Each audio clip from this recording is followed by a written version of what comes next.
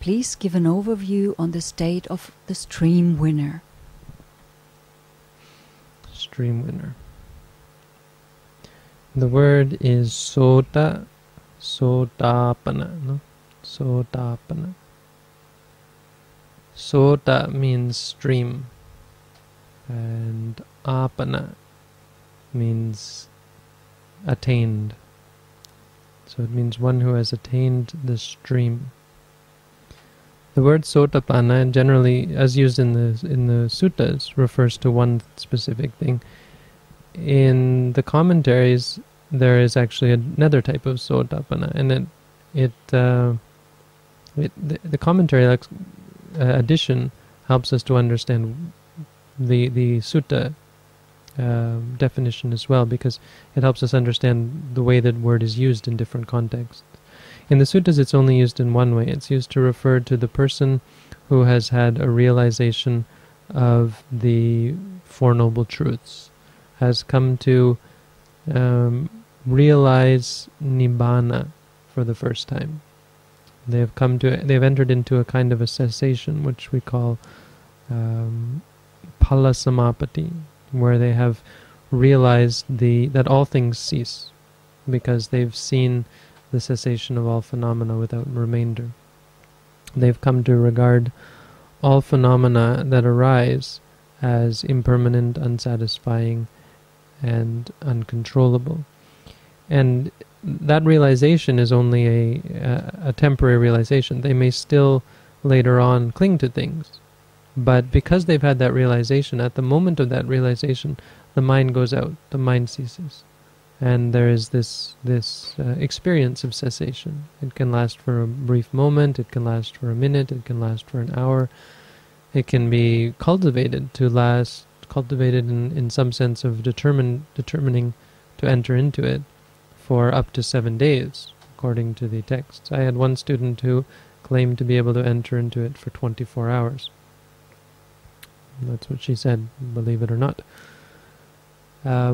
But she certainly did seem to enter into it quite frequently. We'd be in the car, and once we were in one of these red trucks that they have in Chiang Mai, and we're sitting there, and she's rocking in the bumps, and she's like hitting her head off the side of the truck and not feeling it, and not being being jolted at all. And as soon as the truck stopped, she opened her eyes. Something like that, or else it was, I can't remember what it was. It was like we were all trying to get out of the truck, and she's still sitting there. There was another time where we were sitting and chanting, and we'd do chanting in the evening, and we finished chanting. We all got up, and she was still sitting there, because in the middle of chanting we do sitting meditation.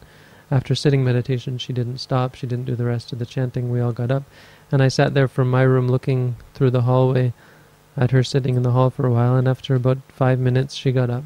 She opened her eyes, got up, and walked away. So this experience for the first time, where the meditator enters into cessation and is able to see the difference between what one once thought was happiness and this cessation of suffering, and realizes that all things that arise are unsatisfying, are not happiness, are not beneficial. One loses one's interest in them, loses the attachment to them. The first realization of Nibbana doesn't free one from attachment to things. One will become less attached to things through this realization, because one now has something to compare it to. Before, the only thing one could think of as happy were arisen experiences. So maybe ice cream is happiness, or chocolate is happiness, or sex is happiness, or drugs are happiness, or heaven is happiness, or so on. This is what one thought was happiness, so one chases after them and finds no satisfaction, because everything is changing and everything is impermanent, and finds that all one is gaining through this is more and more greed, more and more attachment, more and more addiction. And when one realizes Nibbana for the first time, one has realized something that is totally free from any attachment, has no building up of craving, has no stress, no agitation of mind. It's pure peace. the next moment when one arises from it, this first experience, is the happiest moment of the person's life. Of one's career in samsara, really, because before that one had never, in all of the rounds of samsara, never come in contact with the Buddha's teaching, never gotten to this point where one practiced intensively this teaching, and had never before experienced the state where all things disappear, where there's no seeing, no hearing, no smelling, no tasting, no feeling, and no thinking.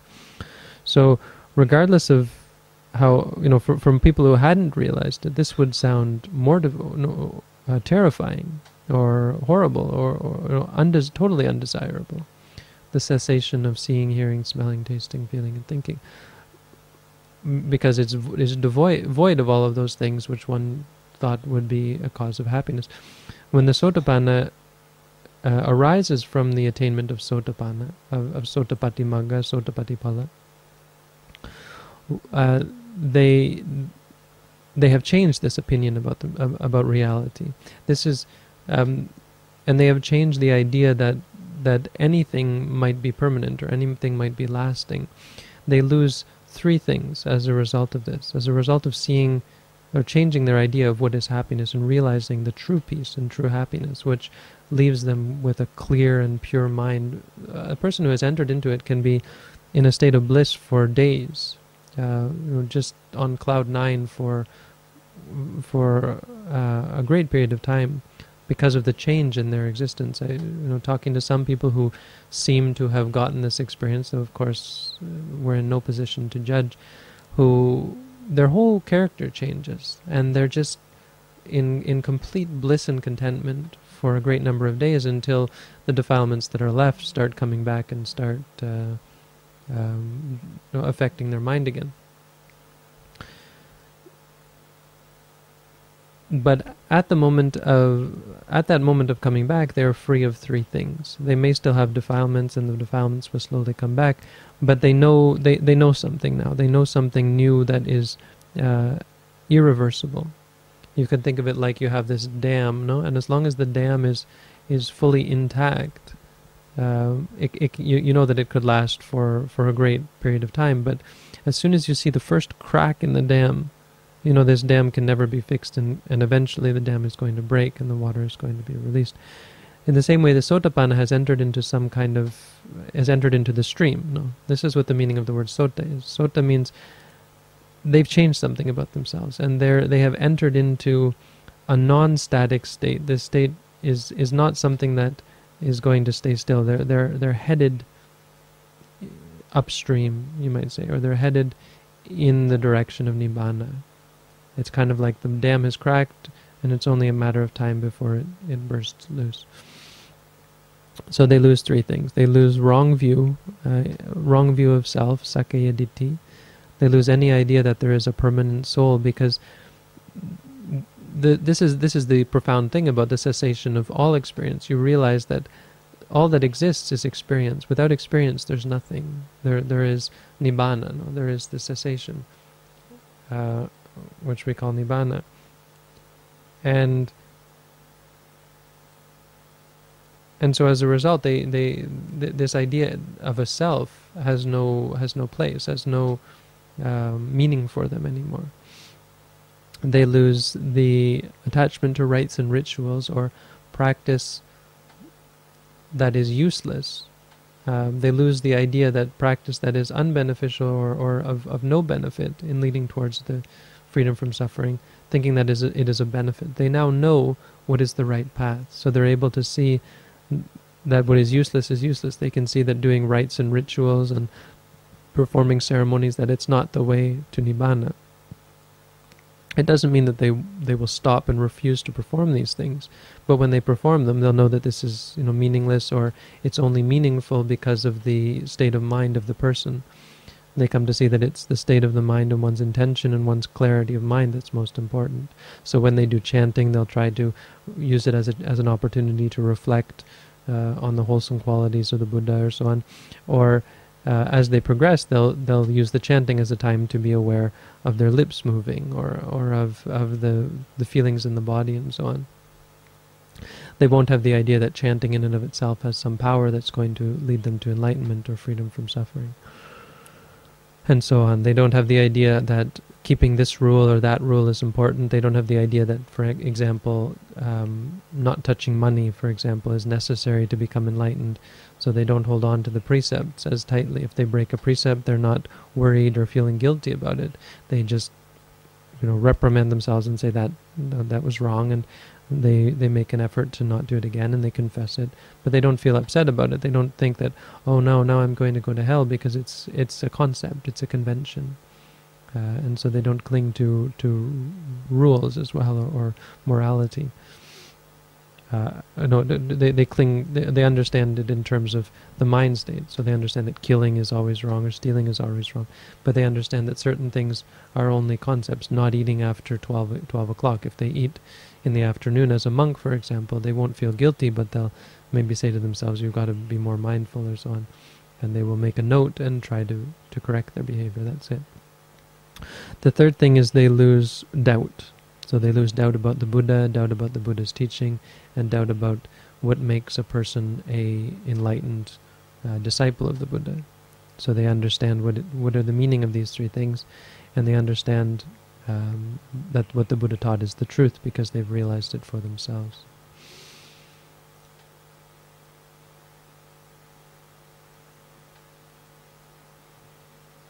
So that's what the suttas call being a Sotapanna. Just one more thing, because what the Buddhaghosa mentions, this other kind of stream enterer is called a Chula Sotapanna.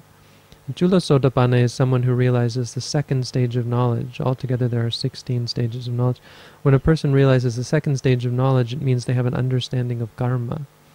How this works is, in the beginning they see the body and the mind functioning. They're able to see the stomach rising, and that's a phenomenon of body. And they see the mind that goes out to the stomach and is aware of the stomach rising. So only when there is the stomach rising and the mind aware of it is there the experience of the stomach rising. If the mind is somewhere else or not thinking about the stomach, there is also no experience. One sees that there's the body and the mind. That's the first stage of knowledge. The second stage of knowledge, and this is not intellectual, is one begins to see how the body and the mind work together. So one wants to stand up, and then there is the standing. One wants to sit down, and then there's the sitting. There arises pain in the body, and as a result there arises disliking. There arises pleasure in the body, and as a result there arises liking.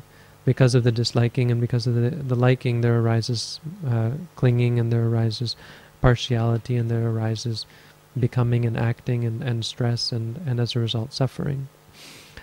And so as a result, they start to see the truth of karma. A person who gets to this stage of knowledge has an understanding, non-intellectual understanding of karma. They understand how defilements really inevitably lead to stress and suffering. And so as a result, they have entered what we call the little stream, which means, whereas a Sotapanna, another thing about the Sotapanna is they're not liable to be born in states of woe, or states of suffering. They're not liable to be born in hell.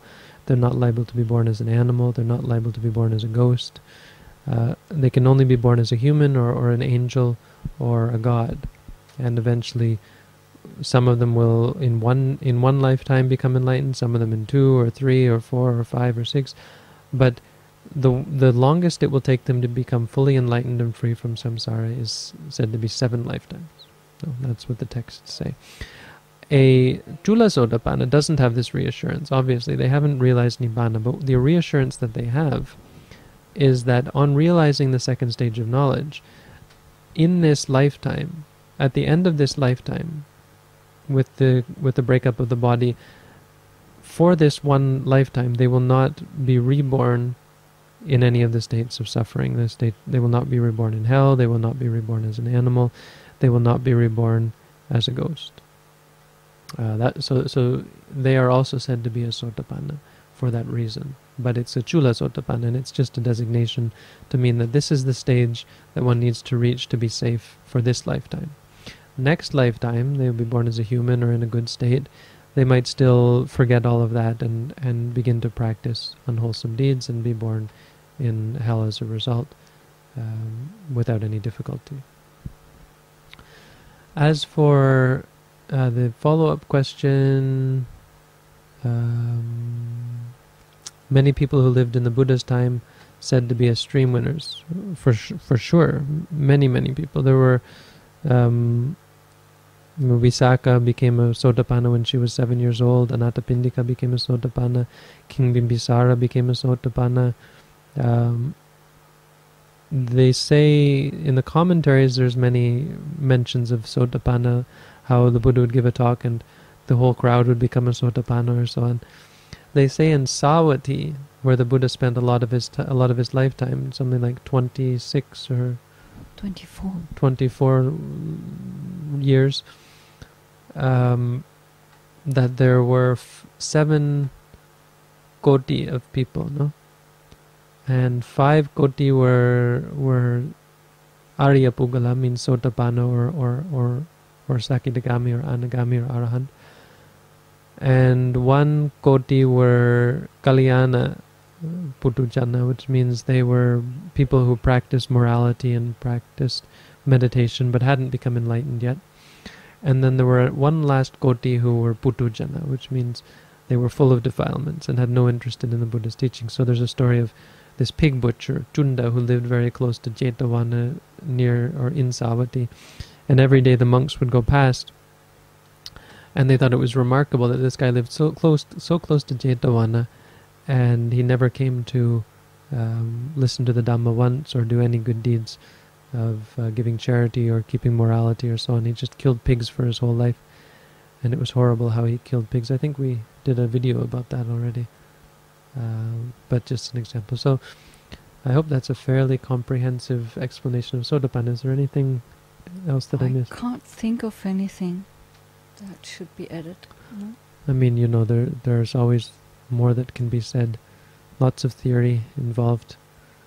But a Sotapanna is a person who has followed the meditation practice to its consummation. At that point, they're safe. They have reached a state of safety, and this is because of it's now become a habit, and it begins to snowball. And so it's not that they become content or they can become content. They can't become content. They have developed this state of energy, this state of confidence in the practice that will lead them to always think about practicing, even though they might fall into liking or disliking and even get married and have children. Visakha had 20 children or something,